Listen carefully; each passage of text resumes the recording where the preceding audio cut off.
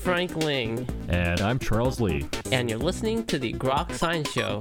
That's right, it's a weekly look at the world of science, technology, and their effects on our daily lives. Coming up on today's program, Catherine Price will join us to discuss how to break up with your phone. So stay tuned for all of this. Plus the Grokatron 5000. And our world famous question a week. Coming right up. Here. On the Groks Science Show.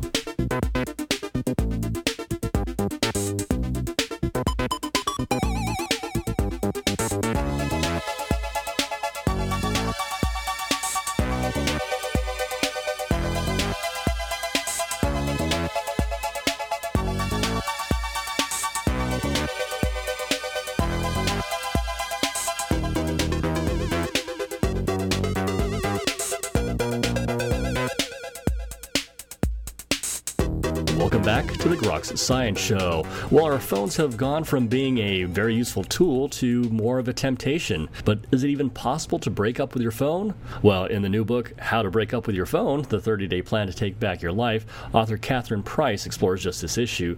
Ms. Price is a renowned author, a public speaker. Previous book, Vitamania, How Vitamins Revolutionize the Way We Think About Food, was featured in numerous publications. And her new book, How to Break Up with Your Phone, The 30-Day Plan to Take Back Your Life, is now available. And Price, I want to thank you very much for joining us today on the Grok Science Show. Thank you so much for having me. Certainly our pleasure. I think certainly a topic which I think is pressing for all of us these days with tenured, wired lifestyles. I'm curious, how did you become interested in actually attacking this issue and writing the book? Well, I have a background in mindfulness, so I kind of have been trying to cultivate more of a sense of how I'm, spending my time and making sure it's how I actually want to be spending my time for a while. But what happened that in particular that triggered the idea for this book is that I had a baby a couple years ago, and there was one night late in the evening when I was feeding her. I was exhausted and kind of bored, and so I was looking at my phone, and then out of the corner of my eye I caught sight of her looking at me. And maybe it was the sleep deprivation, but I had this kind of out-of-body experience where I could see that scene from the outside of her staring at me and me looking at my phone, and I decided, wow, that's really not the impression I want to be giving to my daughter. So that was kind of a wake-up moment for me.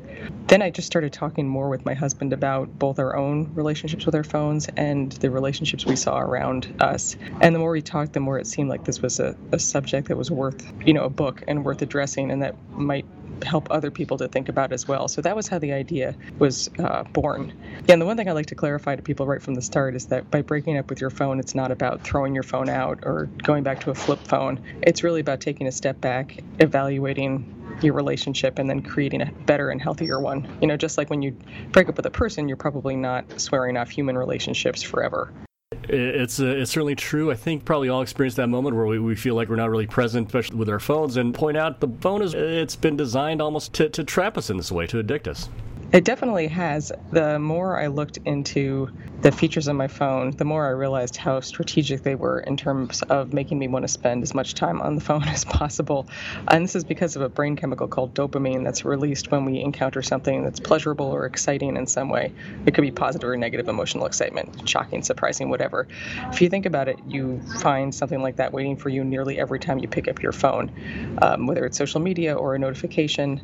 And every time you encounter one of those triggers, your brain releases a bit of dopamine, which teaches you to associate the act of picking up your phone with getting some kind of emotional reward. And as you can imagine, the more that happens, the more you want to pick up your phone, to the point that just looking at your phone can make your brain release dopamine in anticipation. And that's where you start to have this cycle of cravings that we're all really familiar with. And I hadn't really thought very much about the design element before researching this book, but if you look at some of the design elements of some of these apps, you start to notice how they're deliberately designed to take advantage of this dopamine cycle. So for example, social media feeds are endless, right? You can scroll forever. It took me a very long time to realize I could never finish Facebook. And that's very deliberate because you don't have a stopping cue. You don't have something that suggests that maybe you should do something else. If you binge eat ice cream, eventually you're going to reach the bottom of the container and you're going to have to make a conscious decision to get another container. But when you're on Facebook or Instagram or any of those social media sites, you can keep going and going and going and going and really binge on the content and the dopamine cycle without having any trigger to stop. And is this sort of addiction, is it similar to other types of addiction? Does it change our brains in the same way? It definitely does change your brain to spend lots of time on your phone or on the internet in general. The term addiction is controversial, and a lot of people will kind of focus on that term to try to say, oh, this is not the same as the opioid crisis, things like that. And I don't think anyone's saying that it is that, but gambling is now recognized as what they call a behavioral addiction. And if you look at what happens in our brains when we encounter these triggers with the dopamine cycle that I was just talking about, it is the same cycle and the same chemicals that are involved in other addictions. Personally, I feel comfortable using the word addiction, but I don't think we need to really focus too much on that, because the real point is how much time are we spending on our phones and how does that make us feel? And the average person is spending about 4 hours a day on their phone, which is a quarter of our waking lives. So, that feels okay to you, that's fine. But to me, at least, it suggests, or it makes me want to think a bit harder about how I'm interacting with my phone. And also, just to clarify why the app makers would want us to spend so much time using their products, it's because we are actually not their customers. They're selling ads, and our eyeballs are what is being sold. So in other words, they get money from advertisers the more time we spend looking at their social media feeds. And I think that's an important thing for people to realize, because it kind of changes the way you think about your experience when you suddenly realize, oh, they're making money off of me. They're selling my attention. And it is especially, to me, arresting when you realize that our lives are what we pay attention to. And when you pay attention to something, you can never, that's all you're experiencing in that moment. Once you spend your attention, you can't get it back. So it's actually a very valuable commodity. I'm sure a lot of people have been in the same situation where you're talking to somebody and then you both pull out your phones and you're just sitting there on your phones when you could be interacting with the other person. Exactly. And there's even a new word for that, phubbing, which is short for phone snubbing. Well, I'm curious, so what other ways then can all this sort of phone addiction or phone enticements then affect us? Well, in a number of ways. It can affect our ability to focus and to ignore distractions. It can affect our ability to form new memories. Perhaps even more importantly, it can really affect our perception of an experience of our own lives in the moment. It's impossible to be fully lost in an experience if you're distracted by a notification.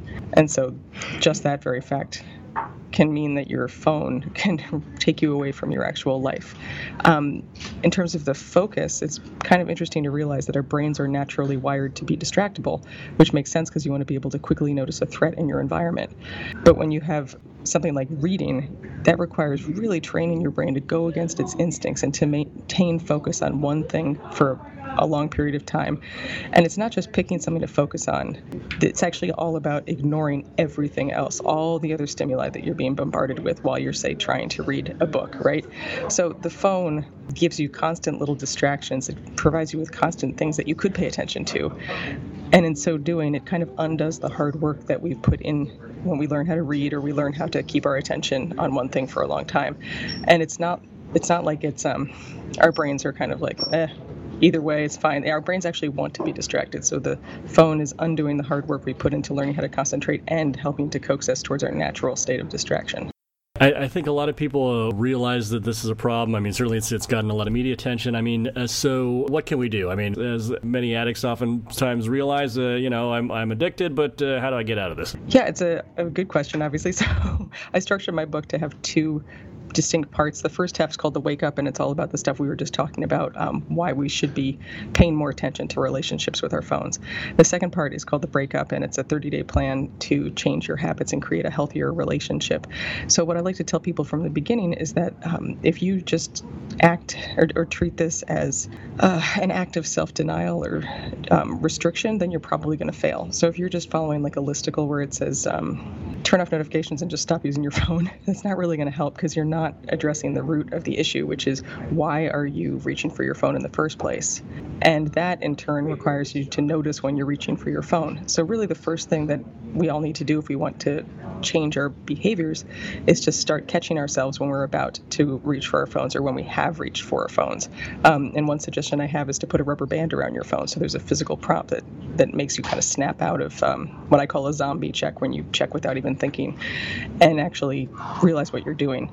I also have created these lock screen downloads, which are on the book's website, phonebreakup.com, that have prompts like, what do you want to pay attention to, so that when you go to turn on your phone, you see a question, and it hopefully will be a little speed bump that you can use to notice what you're doing and make a conscious choice. So I think that's one of the most important things. And another important thing that we don't often realize is that we're framing it as a really negative goal to try to restrict ourselves and cut back, right, on phone time. And that makes it sound like a diet, and no one likes being on a diet. Instead, what I like to think about is the idea that, okay, if your life is what you pay attention to, and you're paying attention to your phone, then your phone becomes your life. That means you're missing out on all this other potentially great stuff in your life. So your phone goes from this pleasurable escape to something that is actually preventing you from achieving deeper joy and happiness in other areas of your life. So if you frame it instead as, I'm going to change my relationship with my phone to be happier rather than I'm going to cut back, I think that can really help people to stay on track and feel more positively motivated about the changes they're trying to make. So sort of break yourself of kind of automated habit of going for the phone. Oftentimes if you're addicted to cigarettes, you try and find something to replace it with. What would you recommend here in terms of trying to refocus your attention? Yeah, this is a really important point because as I found with my own experience, okay, if you use your phone less, you're going to have a lot more free time. And unless you know what you want to do with that time, then you're going to end up back on your phone. And like you're saying, this is the same with any kind of habit change or attempt to break an addiction. You need to give yourself new triggers that are going to result in the behavior you actually want to achieve, right? So the first step is to ask yourself, what do I actually enjoy? Which can be a surprisingly tricky question to answer. And what do I want to pay attention to? So for example, if you say, I want to read more, well, okay, great, that's the first step. The second is to create triggers in your environment that make it easier to do that new behavior. So in the case of reading, you could leave a book on your bedside table that you want to read and then make a point of charging your phone in a different room so that when you go to bed, you're presented with the trigger for the activity that you have decided that you want to do. What about for people who know someone who's kind of addicted to a phone? Should they have something like an intervention? Well, that's definitely like the question, right? Because a lot of people, pretty much everyone, when I tell them the title of this book, say, oh my God, I need that. But then they also tend to say, and my husband/wife/best friend/whatever needs it too. So, I mean, I think that actually having an intervention is a great idea, which sounds so dramatic, but like so many of us are so unconscious about how our phone use is affecting the people that we care about. And so I do recommend that people try to talk to their loved ones. And one way to do that, if you're a parent in particular, is to have the kid talk to the parent about their phone relationship, because that can be extremely surprising to people that their children are actually aware of and affected by their screen habits. So that would be one suggestion. And then on a more playful note, I made a little invitation video on the book's website that people can share with each other in a kind of non-confrontational way to suggest that maybe they need to break up. Well, you did bring up kids. What about kids? I mean, given that they're in such a formative stage, should they even have a phone? When would be the earliest time you think they should have a phone? What kinds of restrictions do you think they should have?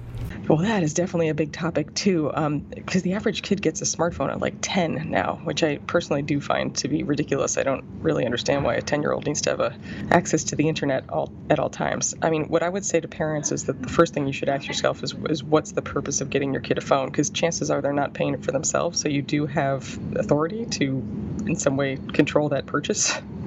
And for kids who are really young, I mean, ask yourself, what's the purpose? I know a lot of people who get their kids' phones just so they know if they got home safe from school. Well, there are smartwatches and there are also dumb phones, flip phones, landlines. I mean, there's other alternatives that you can use to achieve the same purpose.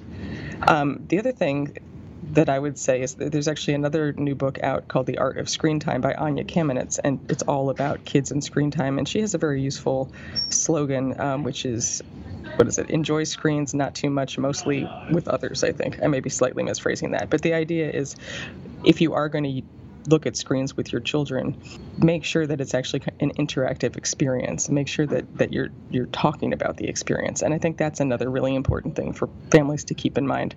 Smartphones are not going away. They're only going to get more sophisticated. And so instead of just putting blanket restrictions, I think it's very important to have a family conversation about the issue of smartphone addiction. I did say that. And talk about family habits and then come up with a family plan.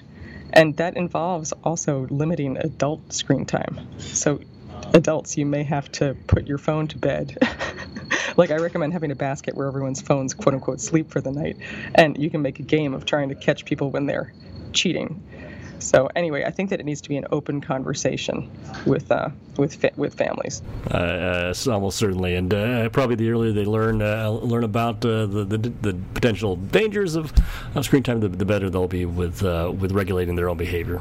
Exactly. My daughter's 2.5, but I still like already to point out to her how many people are on their phones all the time, and as she gets older and more capable of deeper conversations, I think it's important to point that out and then talk about what effect that's having on their interactions. Like, oh, look, those people are on a date. They both are on their phones. Like, I wonder how that conversation is being affected, and things like that.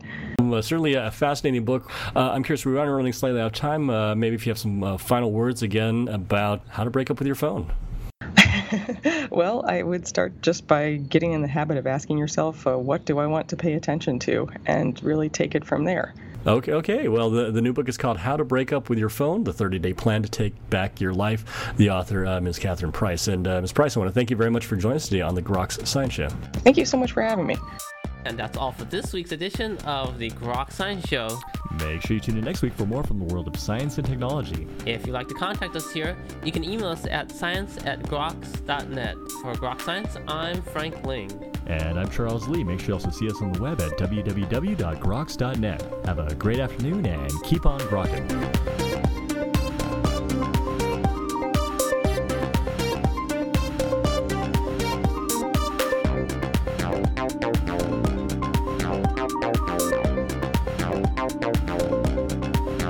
Thank you.